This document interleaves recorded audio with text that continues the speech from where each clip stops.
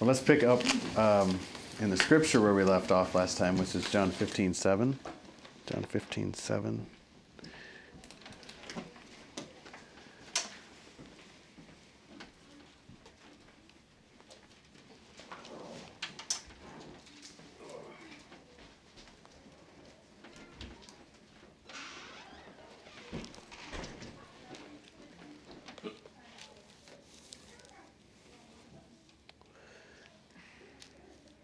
Did anybody, before we read that, did anybody have any questions from last week?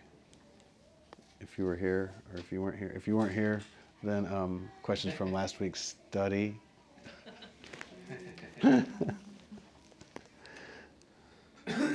I'll just make this comment. Faith is what moves God. When you act in faith, God is really obligated to respond. So it's not so much that you're like telling him what to do, but he said, oh, you're believing what I said, and now the reality of it can manifest in your life. So you actually get into position to receive what he already has made available, what he's already accomplished. So if you're ministering to people, like we said, Jesus was in his own hometown. He couldn't do, Mark actually said he couldn't do any miracles. He just laid his hands on a few people with minor sickness and minor disease. And, that's all he was able to do, because he went, I think, from Capernaum to Nazareth, where he was brought up. And they said, actually, aren't you Mary and Joseph's son? Aren't we know your sisters? We know your family. We know what you were doing. And it actually says then, that they were offended at him. Before anything happened, I read it in the Passion Translation. It said, afterward, Jesus left Capernaum and returned with his disciples to Nazareth, his hometown, on the Sabbath. He went to teach in the synagogue. Everyone who heard his teaching was real interesting, was overwhelmed with astonishment. This is in his hometown. They said among themselves, what incredible wisdom has been given to him? Where did he receive such profound insights? And what mighty miracles flow through his hands? Isn't this Mary's son, the carpenter, and the brother of Jacob, Joseph, Judah, and Simeon? And don't we know his sisters? Don't they all live here in Nazareth? And they took offense at him. So when I reread that, I found it real interesting. And of course, this is Passion translation, which is more of a paraphrase, but it's still fairly accurate. I found it amazing that they were astonished at the wisdom that he spoke with, and they knew of the miracles that he did. But because, hey, how you doing? But because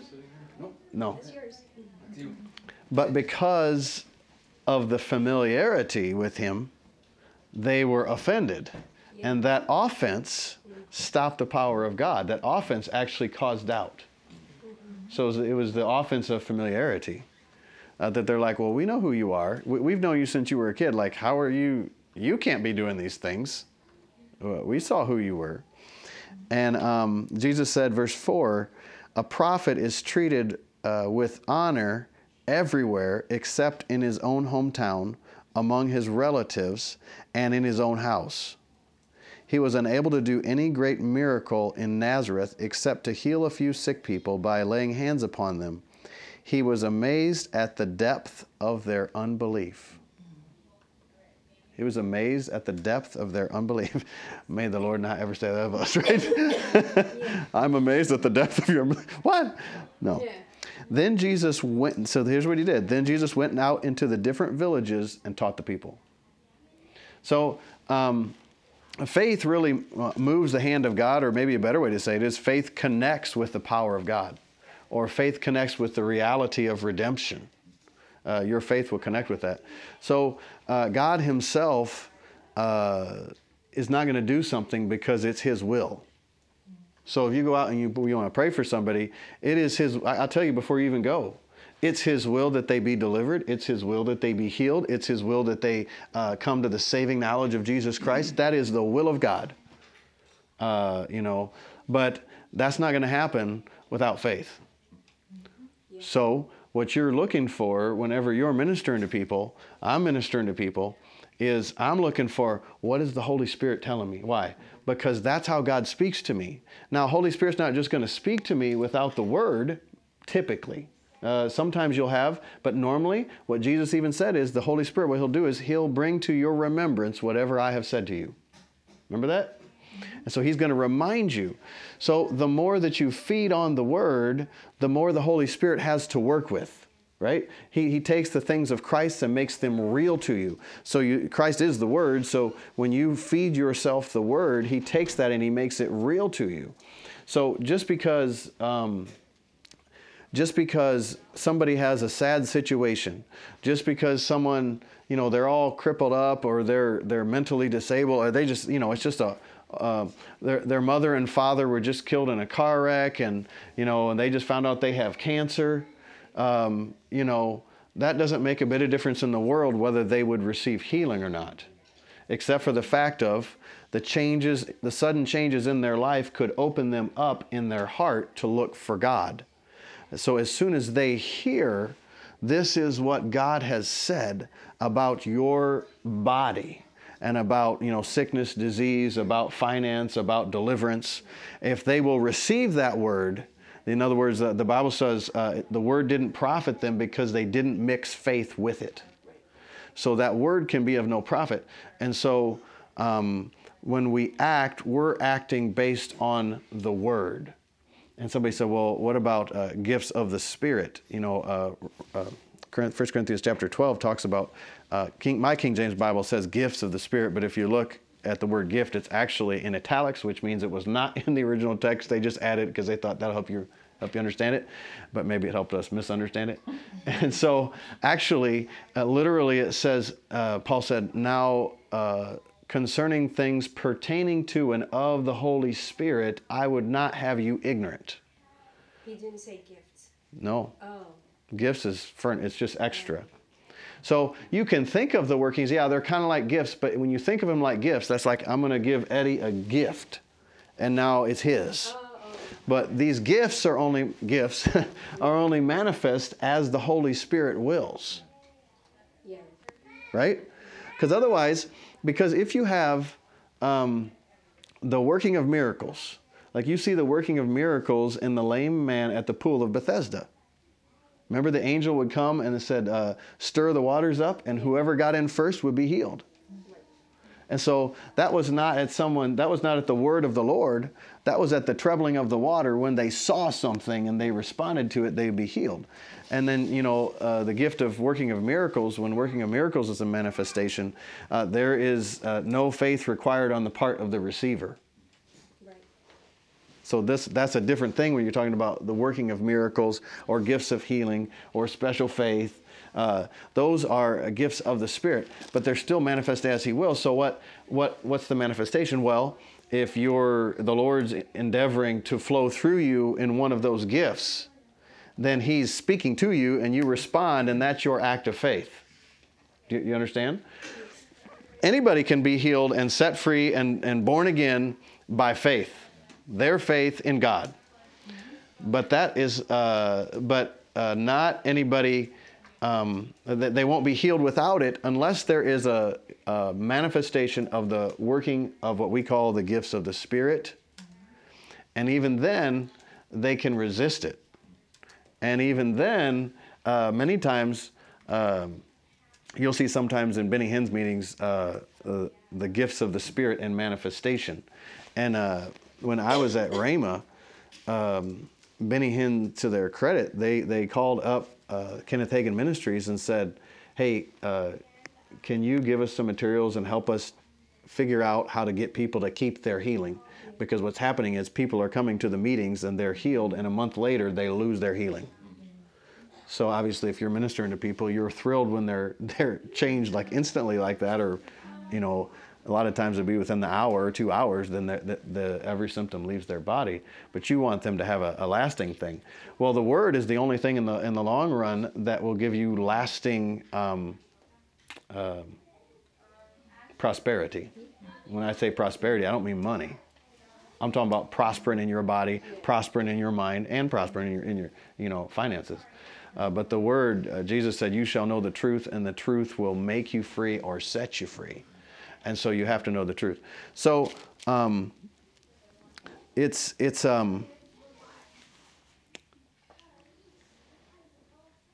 we are 100% dependent upon the Lord. Our faith is in Him, our trust is in Him, our confidence in Him. If the Lord doesn't give me something, I don't have anything to give. What do you have that you did not first receive? Right? Paul talked about you're boasting. You're saying, Well, what do you have that you didn't receive? And then Paul said, it's no longer I that live, but Christ that lives in me. He said, I am crucified with Christ. It's not about me. It's about Christ. So you're totally dependent. I'm totally dependent upon the Lord to do something. I like Brother Hagin used to say, I couldn't heal a gnat's wing or a fly's eyeball. Meaning, like, that seems like a little gnat's wing is so small, and insignificant. But in other words, we're not the healer. We're the conduit. We'll connect you to the healer. We'll introduce you to the healer. We'll introduce your sickness to the healer, right? But we're not the one that it originates from. We're just a yielded vessel that is believing God. And when you believe God, He can flow through you. Yeah. And so Jesus said, that's what He did. And He even said let's just pick up here in John 15, and I'll read verse 1 through 11 in the Passion Translation. I am a true sprouting vine, and the farmer who tends the vine is my Father.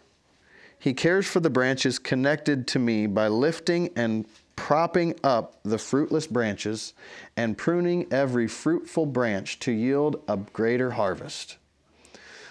The words I have spoken over you have already cleansed you, so you must remain in life union with me, for I remain in life union with you.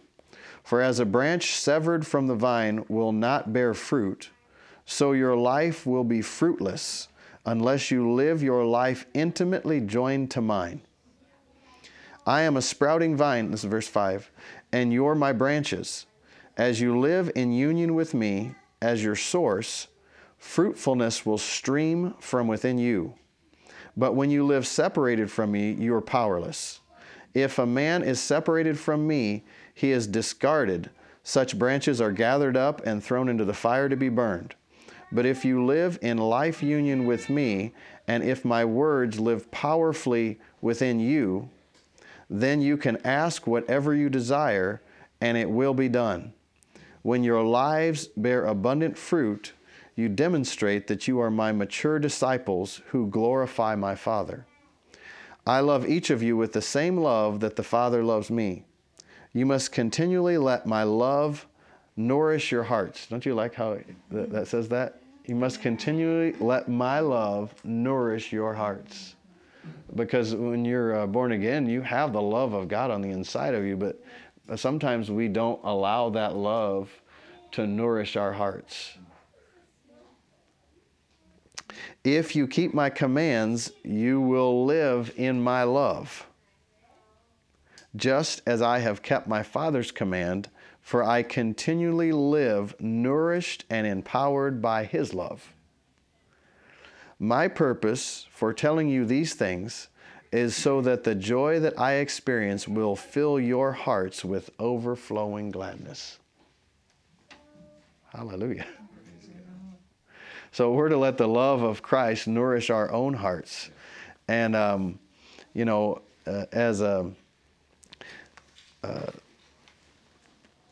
God's a spirit, John chapter 4 tells us, and they that worship Him must worship Him in spirit and in truth. For the Father God seeks such to worship Him. And so God doesn't think the way you think unless your mind has been transformed by the Word of God, or transformed, It's like the same Greek root as metamorphosis, but it's also the exact same word that was used for the transfiguration. When Christ was transfigured before Peter, James, and John, the Mount of Transfiguration, and they saw him in his glory. That's the same word in Romans 12 too, that don't be conformed to this world, but be transfigured by the renewing of your mind. Isn't that an awesome, vivid picture? Just like Christ shined in the true glory, we will shine in the true glory when our mind is transfigured. Be transfigured in your mind. Transformed in your mind. Because James even talks about it. Some people get confused, but James says the saving of your soul to believers. James is writing to believers in James chapter 1 there. Yeah. But he says, that your soul needs to be saved. Well, he's not talking about your spirit. He's talking about your mind, your will, and your emotions. And so that James right there and then Romans chapter 12 are both talking about that your mind becomes transfigured. So what looks natural and was natural actually becomes supernatural when you start to think the thoughts of God. Because when you think those thoughts, when you meditate on those and you receive those in your spirit, you begin to get what Paul calls understanding, or a spirit of wisdom and revelation in the knowledge of God. When that happens, your mind gets enlightened, and that's the transformation of your mind. And it's Brother Hagin used to say, this is the greatest need of the church, is to have your mind transformed. The greatest need of any believer is to have your mind transformed. Why? If your mind is not transformed, your mind will stop the power and life and prosperity of God in your life. Because reason will say, oh, it doesn't make sense. Right? And so, reason would say,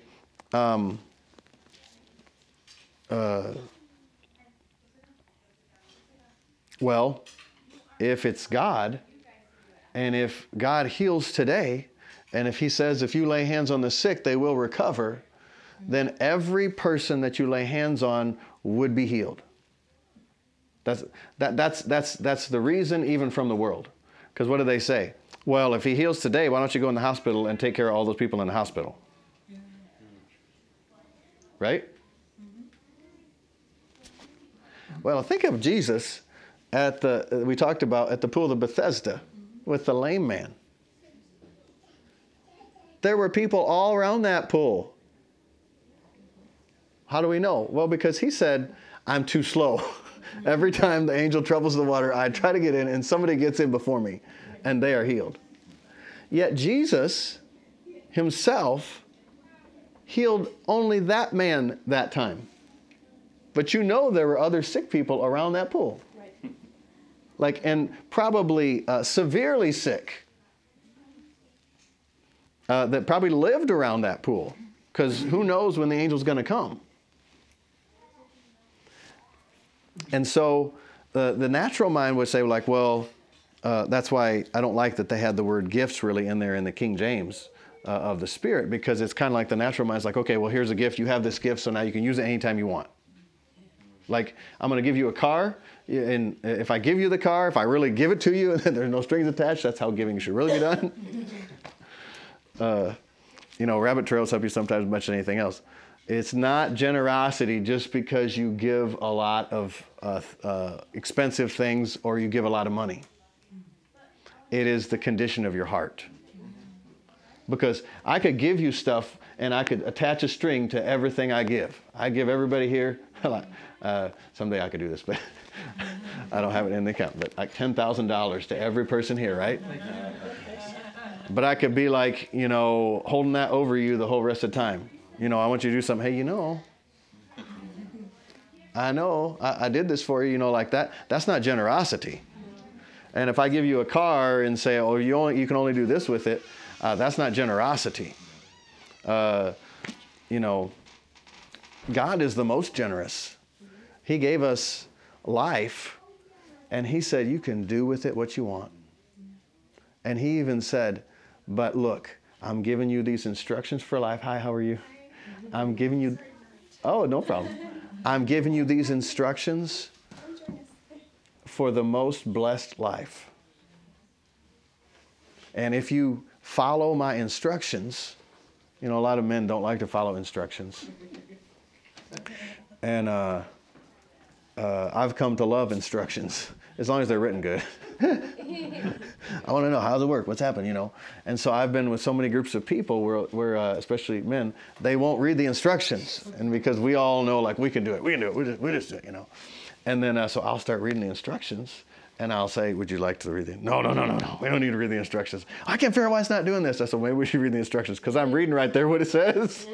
Like, well, no, we can do it. Until you just like bang your head against the wall so much, you're like, maybe I'll look at the instructions. And so the Word of God is our instructions for life. And if we follow the Word of God, He will lead us right in the right path. Actually, Psalm says the Word is a lamp to our feet and a light to our path. So if we receive that Word, we won't walk in darkness. Walking in darkness doesn't mean just walking at night or trying to get to this house at night, taking left and right and left and right and left and right. Right? Imagine if you didn't have headlights on your car and you're trying to see. Well, a lot of times in life, that's how we end up. And if your mind is not transformed or transfigured by the Word of God, then it's just natural human thinking. And you've capped what God can do. No problem. Because God wants to do miracles through every one of us. He wants our scenery to change. He wants those around us to be lifted up and encouraged and helped. And, the biggest lie of the devil is like the Lord's trying to like limit you. And He wants to hold you back. And He wants to, if you ever notice sometimes people that struggle with, if they have real struggles with pride or different issues, they push all of the things off. They project. The world calls it projection. So you're just projecting, you think I'm this or you think I'm that, and da da da da. And you're like, I didn't think. I was just thinking like, wow, you look nice today, Well, that person is feeling like, you think I'm self-centered because they're like just thinking about themselves, and they're going to push it off on you, Caliche, right? They say, Caliche, it's your fault. But really, they're just projecting. Well, the devil is one of the biggest projectors. And so, he's not satisfied until everyone else is as dissatisfied as he is. And you see that in corporate life, in any type of a labor job, that somebody comes and they're upset and distracted, and like that's the worst boss. He just never gives us a raise. He's so self-centered. He's never at the shop. He's never there. He's always leaving early. He's doing all this. And and then you were just sitting there working, and you're thinking like, man, I really appreciate the boss, and they're doing a good job and everything. And all of a sudden, the other person starts talking, and you start to think about what they're saying, and you're like, that's right. I am here, and I have to drive through rush hour, and he is gone. She is gone. And she's just thinking about herself. And she's this, and before you know it, that thought that one person was yielding really to the enemy with, you begin yielding to that same thought. And you got the same stinking thinking. And like I like to say, like the Limburger cheese, where the guy's in his kitchen, cuts some Limburger cheese, he has a mustache and he eats it, and he goes out in the living room and he's like, oh, it stinks in here. And so he goes back to the kitchen, he smells it stinks in here. And he goes to his bedroom and he's like, oh, it stinks in here. So finally he goes outside and he goes, oh, finally, fresh air. Oh, the whole world stinks. But the problem was the cheese on his mustache. Yeah. So wherever he went, it stunk. And so when your mind doesn't have the privilege to be changed by what God says about a situation or by what God says about life, your mind is going to default to what your senses have told you or to what other people in the world have told you. Well-meaning people. Sometimes Christian people that are religious but don't really have a relationship.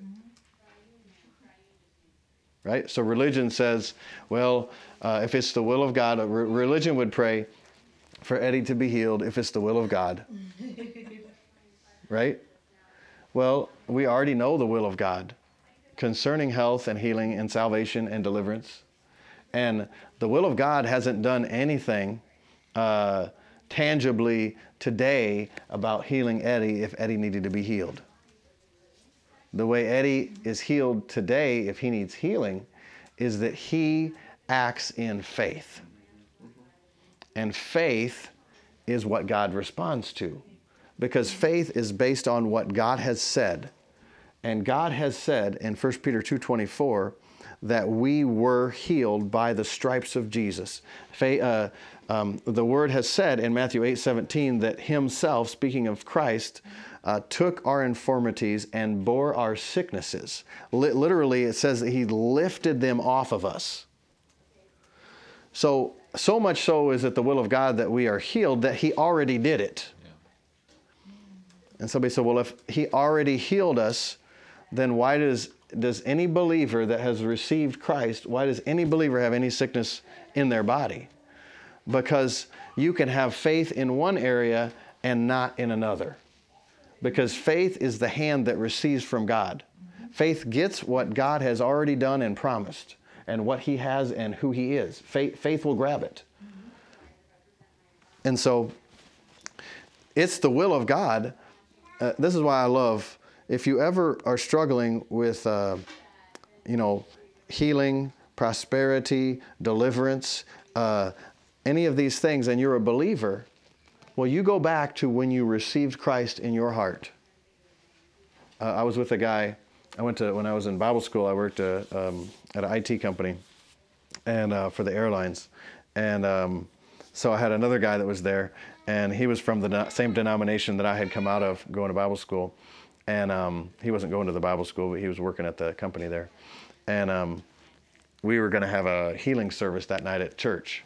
And so he said to me, he said, you guys having a healing service tonight? And I said, yeah.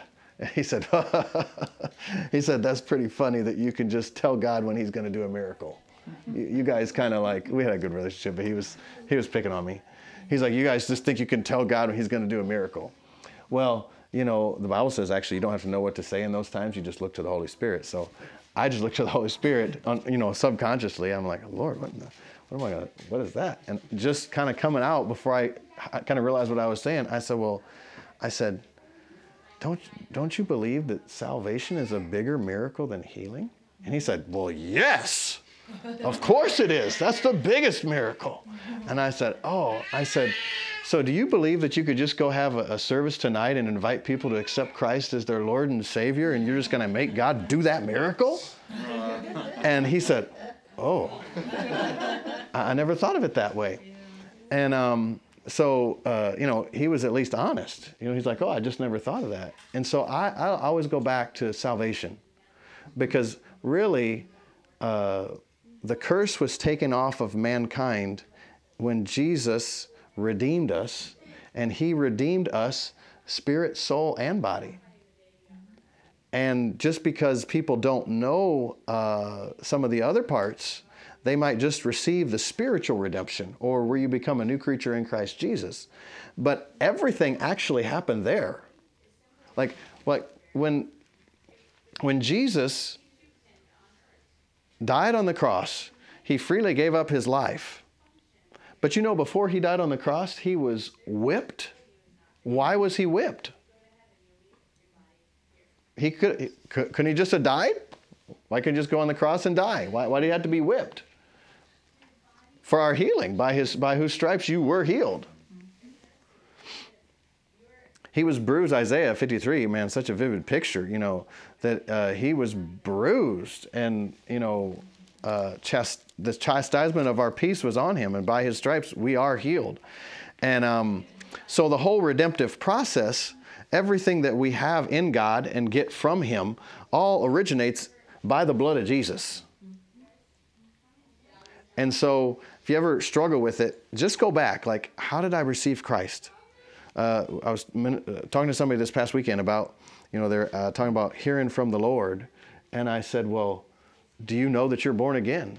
And they said, yes. And I said, well, do you have the witness of the Holy Spirit on the inside of you? Like, do you know, like Romans 8 says that his Spirit bears witness with our spirits that we are the children of God. And they said, well, yes.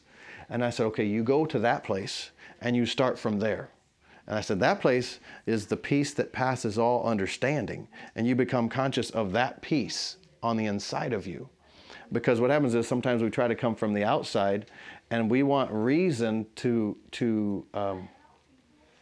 want to be able to reason it out. Figure it out through reason. Well, faith is believing God, it's trusting God. And faith is also turning away from human reasoning.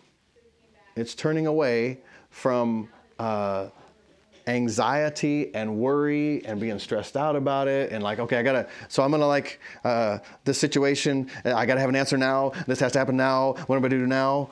Well, if you don't get rid of that, what I'm going to do now by turning to the Lord, you're not acting in faith. You can say words that sound like faith words that are written in the Bible, but if you don't release that, cast your cares on the Lord because he cares for you, Philippians chapter 4 and 1 Peter, then that you're not acting in faith because you're worried about it. So you're trying to take care of it. And the Bible says that God watches over his word to perform it. The Bible doesn't say that he watches over your worries to get you out of them. But it says that he cares about you affectionately and for you watchfully. In other words, he knows exactly what you're going through. And if you from your spirit look to the Lord, he'll give you the word, which is substance. Because now faith is the substance of things hoped for, the evidence of things not seen. So you have a hope for deliverance from this situation. Or you have a hope to not be like totally destroyed in this situation, right? Maybe you have a hope to be more than a conqueror. But it's just a hope until you act. And really until you hear from God. Somebody said, well, I know that it says we are more than conquerors through him. Well, I know you know that, but I want to know, where do you know that? Do you know that here? Or do you know that in your heart? Is it real to you? So if it's real, then there's substance to it. And what's that substance? Well, that substance is tangible enough that you say, I cannot explain it. But I know that I am more than a conqueror, and I know that I'm not going down. Not because I've seen myself do this before, not because people told me like I'm good at this. I know because there is a witness on the inside of me. That word is alive inside me, that I am more than a conqueror. That word has life in it, and you're conscious of it in your spirit. Your head might be like, oh, what? Right? You can have faith in your heart and doubt in your head. Like your head's like, I don't know, how's it going to work? I mean, when I started learning to have faith for finances, I remember that. My head would be like, because my head was like 1 + 1 always equals 2. And if you have 1 + 1 + 1 + 1 + 1 + 1 + 1 10 times, and you take one of those ones and you give it away, you have 9 ones. My head knew that. But my spirit, it's funny, even as I say that now, my spirit kind of like rejoices. My spirit's like, prove me. You just put it out there and watch. That's my spirit. Well, my head's like, no, it's 10 and you take one away, you have 9 left. But when you act in faith and you watch, well, then what? Well, you're not like tithing and saying, okay, Lord, now, in the next 10 minutes, I expect increase. Same thing with healing. You're not like, okay, Lord, hands just laid on me. in the next 10 minutes, I expect everything to be completely normal. If you're acting in faith, you have received it already in your heart, and you know that the scenery is changing and has to change. But you're not really concerned or worried or stressed, or, in other words, faith is in the unseen, not in the seen. Hope is like, I want to see it. I'll believe it when I see it. But faith believes it before it sees it. Remember, like Thomas, what did he say?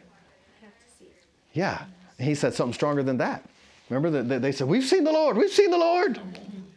He said, yeah, exactly. He said, I will not believe.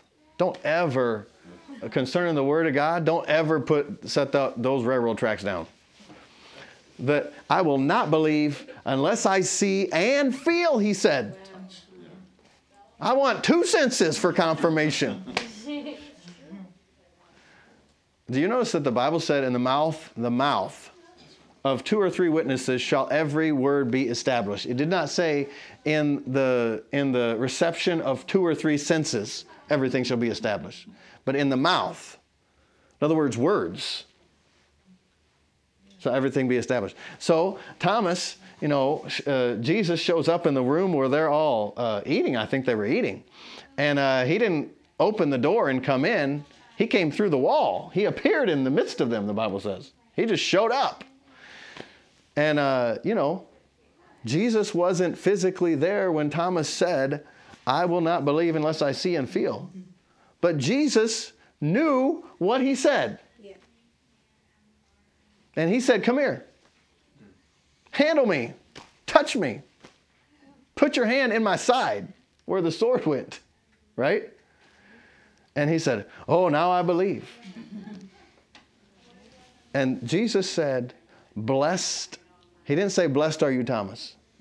He said, blessed are those who have not seen yet believe. So if you act in faith, you're blessed. That the blessing is in the act of faith. And so faith is in the unseen. So if you're waiting, like somebody lay hands on you, like I was saying, and now you're as soon as you see your body change or feel your body change, then you'll know you have it. You're not acting in faith. And that is not a condemnation. That is, you locate yourself because faith receives from God. So it means, like, oh man, I'm not in faith. I don't want anybody to know I'm not in faith. Well, maybe it'd help you if people knew you weren't in faith, because kind of faking it around is horrible. It's a lie. It's deception. Well, when you realize, whenever I've realized, like, oh, I've just been hoping, like I'm actually waiting to feel it and then I'll believe it, or I'm waiting to see the money in the account and then I'll believe it. Well, as soon as you realize that, you just be like, I like to laugh. It's like, oh, that's so funny. I'm going to believe God. I believe God. Why? We're not the ones that do it anyhow. If you get to be the one that does it, that's also not faith. You're not acting in faith. So it's not, in other words, when you realize, oh, I'm just hoping. I think I'm just hoping. I've just been hoping. No wonder. That should be, you should shout and rejoice. This Kenneth Hagin went to minister at this church, and he said, man, he's like, I hope the Lord never send me back to another church like that. He said, it was a church, if they believed in faith and healing, these type of things. And he said, when I went to that church, he said, I think it was 4 months before, 3 months before, the pastor's wife had died of cancer. He said, you go, and he's like, her death is in the air. Everybody's, pastor's wife died, pastor's wife died, pastor's wife died. That's the thinking, everything. He's like, you're supposed to go minister faith and healing, right? So I think he was there for 2 weeks, maybe 3 weeks. And, you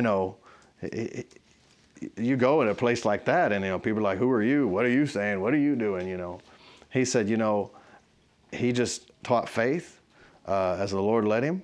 He said after the 2 or 3 weeks, the pastor came to him and said, "Thank you so much." He said when he was ministering, he saw the moment when that lifted off of him. Oh, wow. And lifted out the congregation. Yeah. He said, the day she died, we were together, of course, and we were praying about it and talking to the Lord. And he said, I see we were just hoping, we weren't believing. But I thought we were believing. We thought we were believing. And so what? Well, man, it's great if you find out you were hoping before somebody passes away, because you can change that hope into faith. It's not that difficult. But it's very difficult if you don't, we started this a couple weeks ago. If you don't come humbly, openly, and honestly. Those are, to me, the greatest keys to connecting with the Lord, greatest keys in prayer. And humility, God resists the proud but gives grace to the humble. And humility will say, humility rejoices in coming under. So humility is like, oh, no, I wasn't actually acting in faith. I was just hoping. But when you see it, and you see it with your heart, it's actually exciting because you realize why you haven't received. Because faith always receives. How do you know if somebody's acting in faith? They have result after result after result after result, because what they believe comes to pass. So it's actually not disappointing to find out that you were hoping. To me, it's exciting. Because you found out you were not believing, you were hoping. So now you can believe. Do you understand what I'm saying? Because otherwise you're just sitting there hoping and you're like, okay, maybe tomorrow that check will show up in the mail and then I'll know it. No, I love A.B. Simpson's testimony. He studied the word only for 2 weeks. He took 2 weeks off. Because he was so sick, he couldn't hardly minister anymore. And so he studied for 2 weeks, and he's like, I saw in my spirit that healing was as much a part of redemption as salvation of my spirit. And he wrote it down. He's like, I receive this day Jesus as my healer, as I have received him as my Lord before. And I now take him, and I take health and healing in my body. And then he wrote in his journal, he said, when I wrote that, he said, I don't know if I felt any better or not in my body. I know I didn't care because I know he had it. In other words, I knew I made that connection with God, and that there is so much substance there. So there is substance to your faith. So if you're wondering, am I in faith about it? You're not. Okay? If you're wondering, am I trusting God? You're not. Now I'll add this caveat to it. You are a 3-part being. And if you're looking to your mind to confirm that you are acting in faith, if your mind has not been renewed with the Word of God, you may not have very much up there.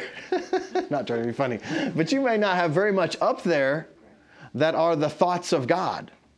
So you can have doubt in your head and faith in your heart. What's faith in your heart and doubt in your head? Well, faith in your heart and doubt in your head is where your mind has not been transformed or transfigured by the Word of God.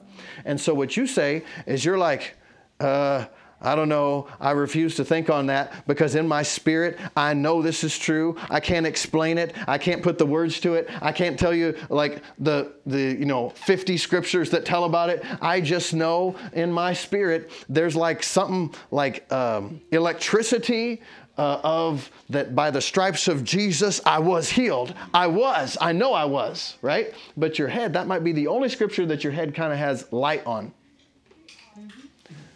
So that's the caveat I just added. But if you're conscious of these things, like as we're talking about it now, then you can look at the times when you've acted in faith and you know it was faith. Like you actually know there is substance to faith. It's touchable in the spirit. And that's more real than touching this coffee table, in the natural. Don't break the glass. Right? So I see it, and my senses and in my experience of my senses in life tell me that probably this could hold me. I'm not going to get on, don't worry. That probably this could hold me. Same thing with this chair. So I have natural human faith about this chair. That when I sit on this chair, that it's going to sustain me and it's going to hold me up. Well, humans are imperfect. So sometimes you sit on a chair. Somebody came to our house. Was it Keith? Keith, who first came out to help us with the church. He came to our house when we were gone or something and sat on one of our chairs, and man, that thing gave way. So he went to the floor. Well, God's word is perfect, and it is flawless. It has been tested, it has been tried, and it's been found to be pure, David said, Psalm 119.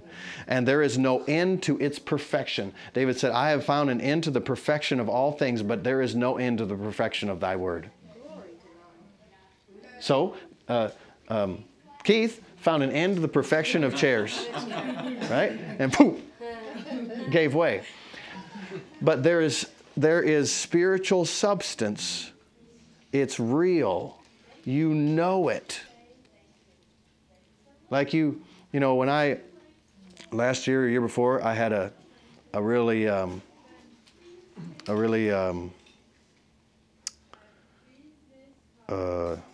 trying, testing time with finances and faith for finances. And I was like, I'd seen so many times how the Lord would bless me is that I would pray and man, he'd give me opportunity for an excellent job position and, paid very well. I mean, I was a well-to-do Raymond student, which was not common.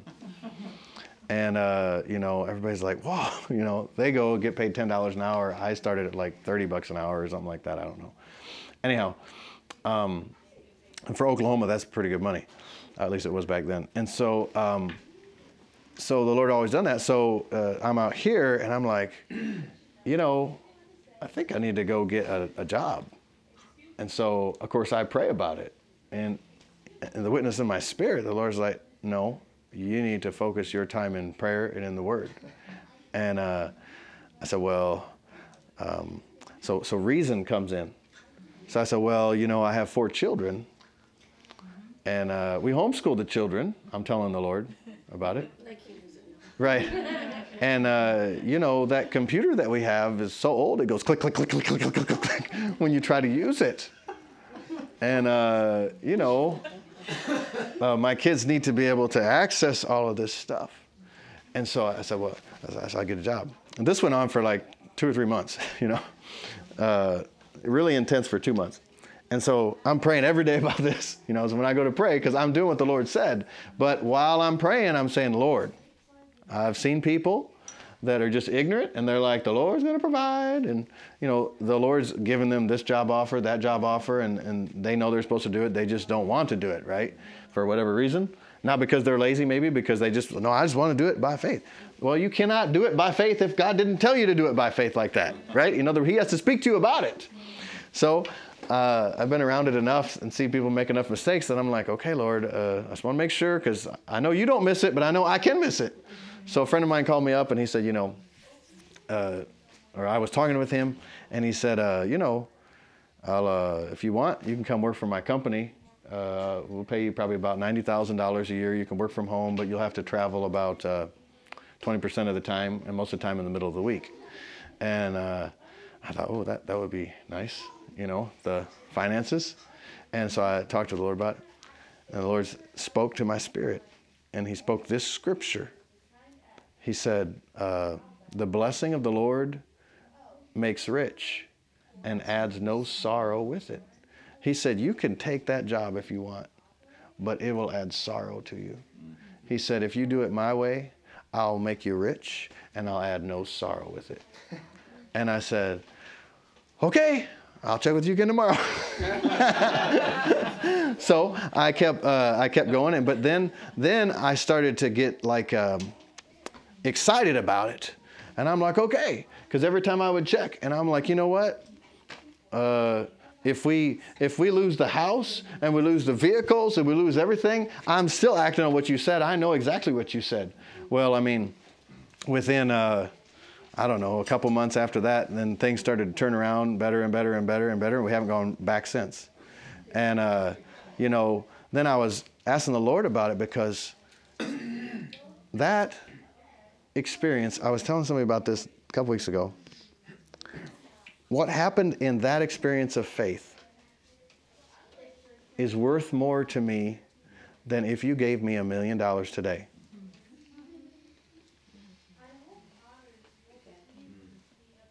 Because James actually said in James chapter 1, let's turn over there real quick.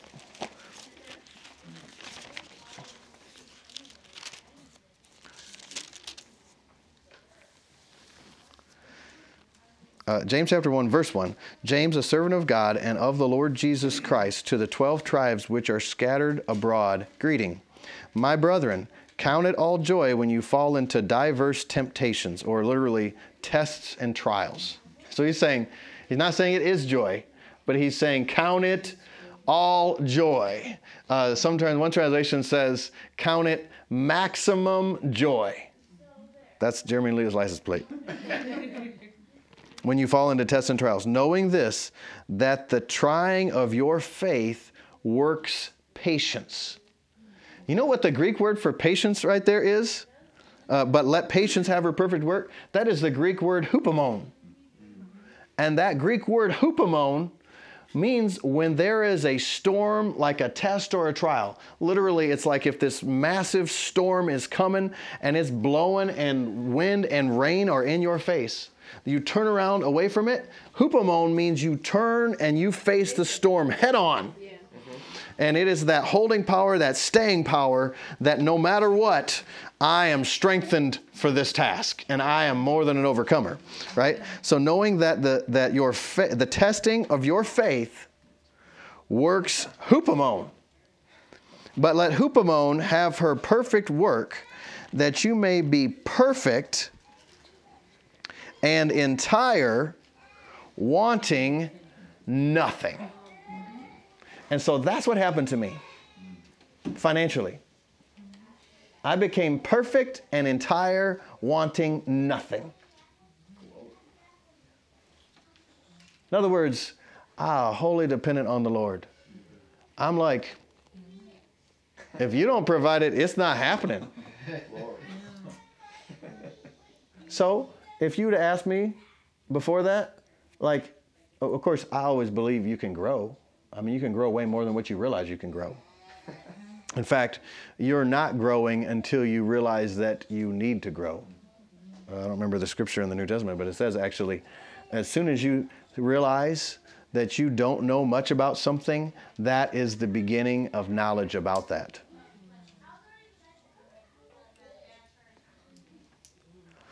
And so, that you may be perfect and entire, wanting nothing. Perfect literally means perfect to a given end, or you become developed or mature. And entire, wanting nothing. So, that's what faith does. The reason I said that is because I wanted to give you a personal description of faith. Right. So that, like A.B. Simpson said, I don't know if he had a heart problem. I don't know if my heart's any different or not. I know I have received it. I know he has it. I know it's taken care of, right? There was substance to that. So when I stood in faith for finance, there was such substance. Did I see anything different in our account or the church account? No. In fact, when I started doing this, I saw a difference in the accounts. And they went backwards. Why? The devil if you went on reading here, it says, let no man say when he is tempted of God. God is not the one that tempts. God's not the one testing you. The trials and tests, they come from the enemy to try and knock you off of what you believe or see if what you actually believe is real. Let no man say when he's tested of God, or tempted, he's tempted of God. That's not God tempting you or testing you. That's the enemy. Jesus told us in the parable of the sower, when the sower sows the word, what happens? The enemy comes right in. When you get to steal it, when you get a revelation or you get light and an understanding on something from God, whether you're in a setting like this, in a church service, listening to something, reading the word, praying, and you get light, you better watch out. That doesn't mean like, oh, I'm scared. Don't be scared, but be aware. Don't be unaware. Paul said, live circumspectly. That means inspecting everything in a circle around you. Like you're going someplace that you shouldn't be going in Washington, D.C. at 2 o'clock in the morning. You're going to go there circumspectly if you have some wisdom. And if you're walking out there, you want to pay attention. Well, as soon as that word is sown, because faith comes by hearing and hearing by the word of God, as soon as that light comes, the devil wants to see, is that faith a dead faith? Or is that a real faith? Faith without works is dead, being alone. Are you going to act on what you believe, what you've just heard? Because when you act, man, there's the power of God. God will confirm it. He has to. He doesn't have a choice. Because he declared it so that I watch over my word to perform it. What's the, what was that? Ephesians. I think it's, right in Ephesians. Let's go to Ephesians 6 real quick.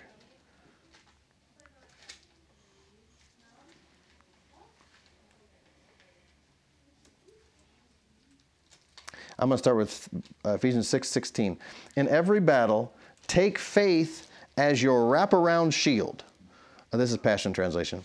For it is able to extinguish the blazing arrows coming at you from the evil one. In every battle, take faith as your shield, your wraparound shield. What happens? Well, the enemy starts to come, and what does he do? He comes with fiery darts at your mind. He's trying to get a foothold in your mind. God speaks to your spirit. The enemy speaks to your mind. And so, you extinguish those blazing arrows coming at you from the evil one. Embrace the power of salvation's full deliverance like a helmet to protect your thoughts from lies. And take the mighty razor-sharp spirit sword of the spoken word of God. That is of the rhema of God. Right? Faith comes by hearing, hearing by the spoken word of God, or hearing by the rhema of God. Or that's the word that God speaks to you through your spirit that you see it. Like, you're like, oh, I see that. It's not here only, it's here. Really what happens is it's here first, and then here comes in agreement with that, is transfigured or transformed by that. Pray passionately in the Spirit as you constantly intercede with every form of prayer at all times. Pray the blessings of God upon all believers, and pray also that God's revelation would be released through me every time I preach the wonderful mystery of the hope-filled gospel. Yes, pray that I preach the wonderful news of God's kingdom with bold freedom at every opportunity. Even though I am chained as a prisoner, I am His ambassador. So the devil's he's going to come at you. Why? He doesn't want to lose ground. He's already lost you. You're in the kingdom. But if he can get you to believe a lie that, well, sure, God wants to, you'll go to heaven all right, but it's not God's will that you live healthy. It's not God's will that you have enough money. In fact, to be humble, you have to have no money and be sick. Right? That's a lie from the pit of hell. I mean, you think how man's natural mind is so warped that they would be like, well, God is so good that He wants you to spend eternity with Him in heaven. But He doesn't want you to be healthy now. That's only later. He doesn't want you to be provided for now. That's only later. That is, so what religion does, and really atheism and things that even outside the church, is they try to explain through human reasoning why there are no results. Because if God loves people, why do bad things happen to people? If God loves people, why does he allow why does he allow the fires in California? If God loves people, why does he allow abortion? If God loves people, why does he allow all this stuff? It must be the will of God. No, just because something is the will of God does not mean that it happens. Because his will is that everyone come to the saving knowledge of Jesus Christ. His will is that we prosper and be in health, even as our spirit prospers. That is the will of God. But you access the will of God through faith. And you access faith by hearing God speak. Faith comes by hearing, hearing by the rhema of God. So, how do you hear God speak? Well, if you want to hear God speak more, you read more of his word or listen to more of his word. Faith comes by hearing, and hearing by the spoken word of God. The spoken word of God means by God speaking it. You understand, there's like the logos, which is the written word, and then there is the rhema, which is the living word, the spoken word, the word that's alive, the word that's working in you. There's substance to the rhema word. The logos word is what God has said, and it is written down. But if you have the logos without the Holy Spirit bringing you the rhema, it's just a bunch of pages. So you can become a theologian that has no faith. And your life's work is to study this Bible.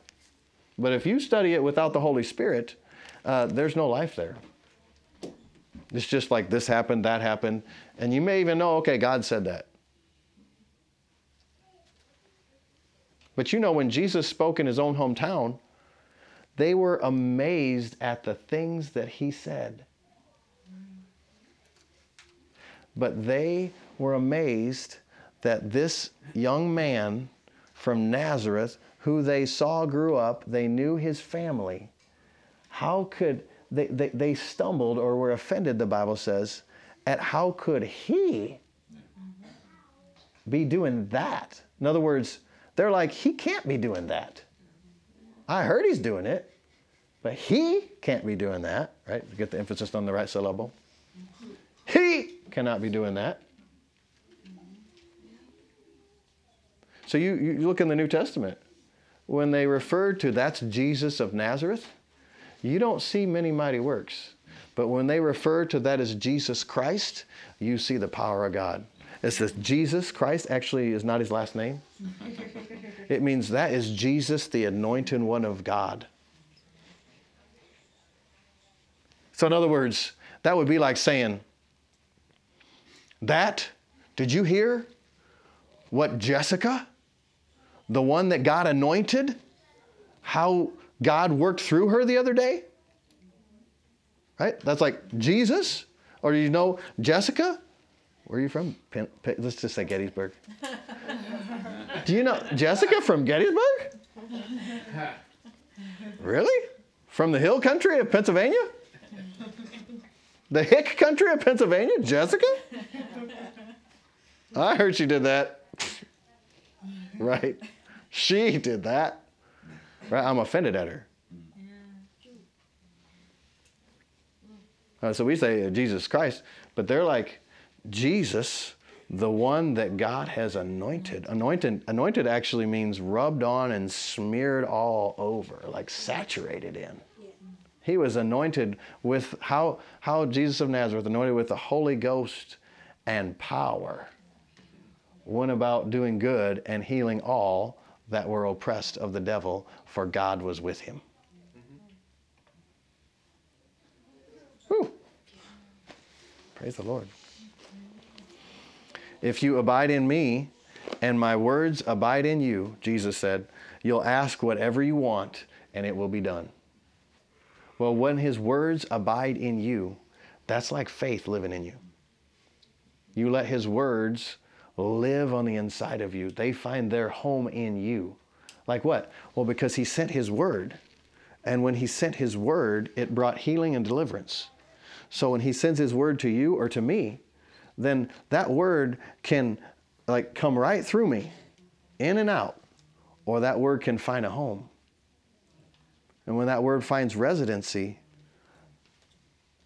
well, I like that how Pastor Mark says, like when the Holy Spirit comes to move in, you got to get your stuff out.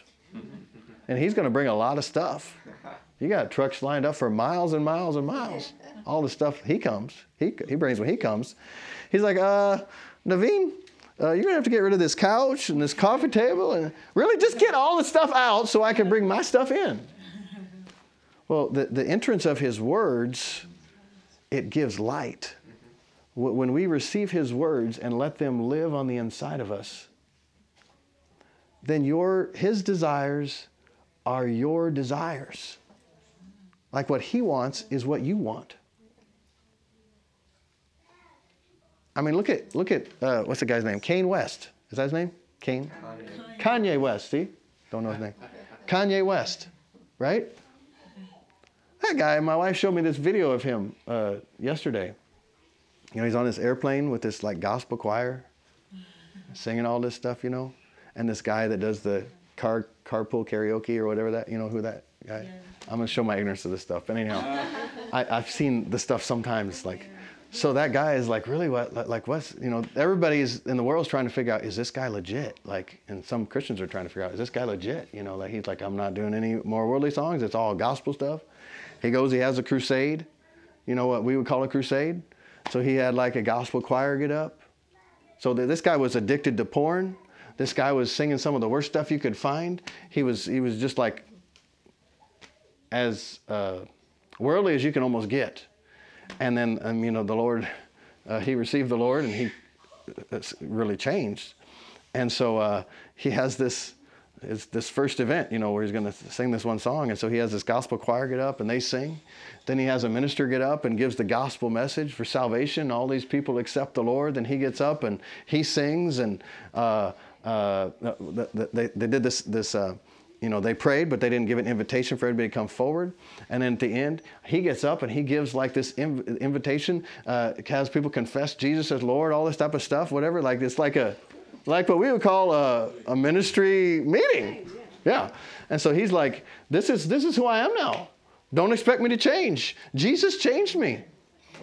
He said, and somebody, the guy on the karaoke guy, I think confronted him and said, well, what do you say to people that say like, you're just crazy and like, what are you doing and everything like that? And he said, I would say, they're saying this is just a phase or a different whatever. And he said, well, have you ever slept before? He said, yeah. He said, well, are you in a different state when you're asleep? He said, yeah. Different consciousness? He said, yeah. And he said, when you're awake, are you different consciousness from that? He said, yeah. He said, it's like I was asleep and now I have awakened. Jesus woke me up and now I see. He's just preaching the gospel. He's a baby Christian, but preaching the gospel. But when that word comes, and that word came to him, and he received it, the entrance of his words gives light and brings understanding. And so now things that were foreign to him, it's not foreign. And not all the old stuff's done, but he's like, a lot of it, he's like, oh no, I didn't realize that the damage of pornography. He's like, that's not me anymore. That's done. That's not this, And they said, the guy, carpool karaoke guy, anybody know his name? Anyhow, whoever that guy is. James Corden. So James Corden's asking him whatever, like, what do you do at night? He said, well, what we do is I go home and I spend time with my family. He said, we eat dinner together and then we go to bed. And James is like, that's what you do? You go to bed?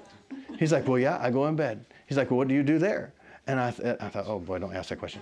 And so he said, well, I lay in bed and my wife watches Dateline. And James said, and what do you do? He said, I read the Bible. I love to read the Bible every night.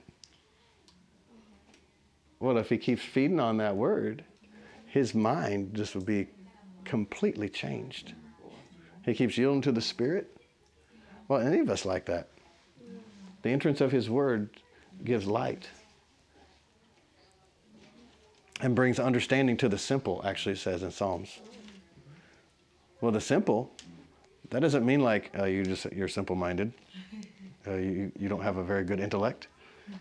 No, that means people that aren't too complicated. You don't complicate it up. Well, what about this and what about that and how come this and how come that and da-da-da-da-da-da. Sometimes, I think we mentioned it the other week, sometimes I'm with people like that, and if I'm there to minister to them and they want ministered to, I'm like, shh, stop. They're like, what? They're like, but I'm like, no, stop. Why? Because I see they're going down the wrong path and they'll never receive from God that way. Because it's thought after thought after thought, reason after reason after reason after, and some of them are good reasons. But it's not simple-minded.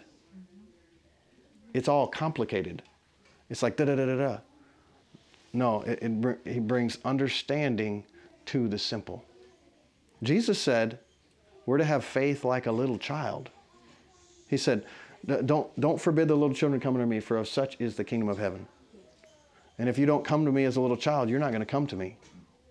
So, like I like to say, it's great to have a great intellect, but you seek first the kingdom of God and put that intellect under the mighty hand of God. Because then you'll think like you've never thought. You'll have wisdom like you've never had. There are discoveries that have not been discovered. And some of those things will never be discovered until someone gets simple enough that they listen to the Lord. It's amazing what he'll show you, what he'll open up to you. But you have to act in faith. So you act in faith step by step. I've learned he'll lead you each step of the way. Normally what we want is, like George Muller had an orphanage of 2,000 young people over in England.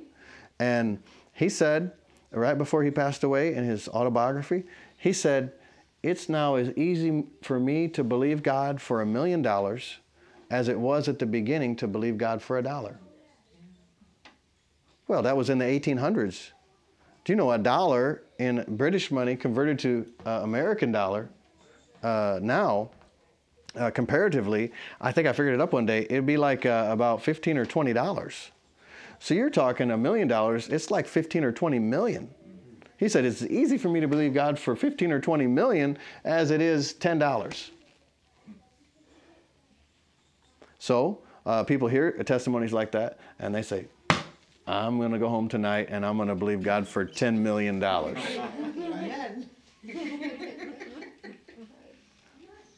But how are you going to believe God?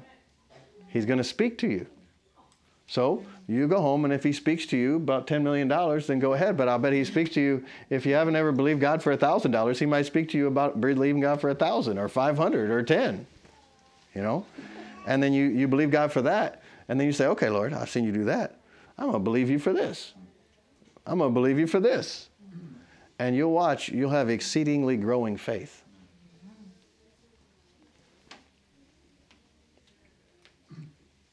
Praise the Lord. All right.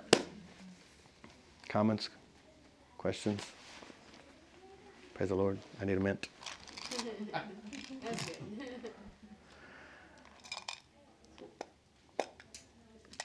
So that's the thing with praying for people is,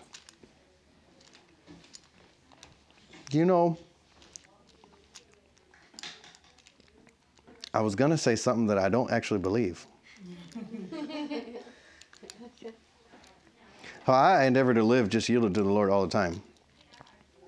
What I was going to say is, you kind of wish you had like working of miracles, gifts of healing, special faith, whatever, that were your gift, and everybody you prayed for was healed. But that would do such a disservice to people. You understand? Because God wants everyone to live by faith. You realize if I did that, and I did it by faith, which I couldn't because it's not in the word like that, but anyhow, if I could do it by faith, then God would be pleased with me, but not with them. Because without faith, it's impossible to please God. So I'm acting in faith and they're not pleasing God. So many times people are not in a position to receive, and if they did receive, God would be violating his own word.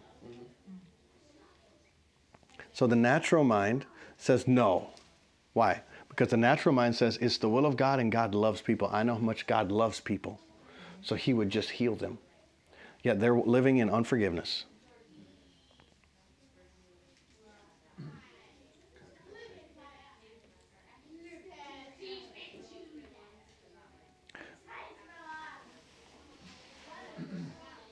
What are you going to do with the scripture of the man that was sleeping with his father's wife? And they're like, what should we do? What should we do? Paul said, turn such a one over to Satan for the destruction of the flesh. Why? That his spirit may be saved in the day of judgment. So if you had working of miracles that you could just do at your will, and you're like, I don't, that's bad for that guy, I'm going to go heal him. You see what I'm saying right now? I'm going to go heal him. So first of all, it's not act of faith. I'm doing it at my own unction, right? Apart from the Lord. So how could you operate that? Because you're operating it outside of faith. But even if you could operate that, then the scripture says if that man, his flesh is not destroyed, that his spirit will be lost in the day of judgment. So you helped him for the fleeting mist of earth, but you damned him to hell. So I'm not trying to be too strong, but what I'm saying is that we live by faith. And, you know, it's good for people to receive from God by faith. It is healthy for them. Because the next world, you have to live by faith, just like you have to live by faith in this world if you're going to receive from God. Faith, hope, and love, these remain. Faith, hope, and love. So faith, hope, and love are going to be with you for all eternity. Faith, hope, and love. So for all eternity, we get to act on what God says. When we act on what God says, his power is present. Mix our faith with it, and it'll profit you. It'll bring a profit. Not a prophet, but a prophet. Not a prophet. Okay, I commented on my own thing, so what the Lord gave me there. Anybody else?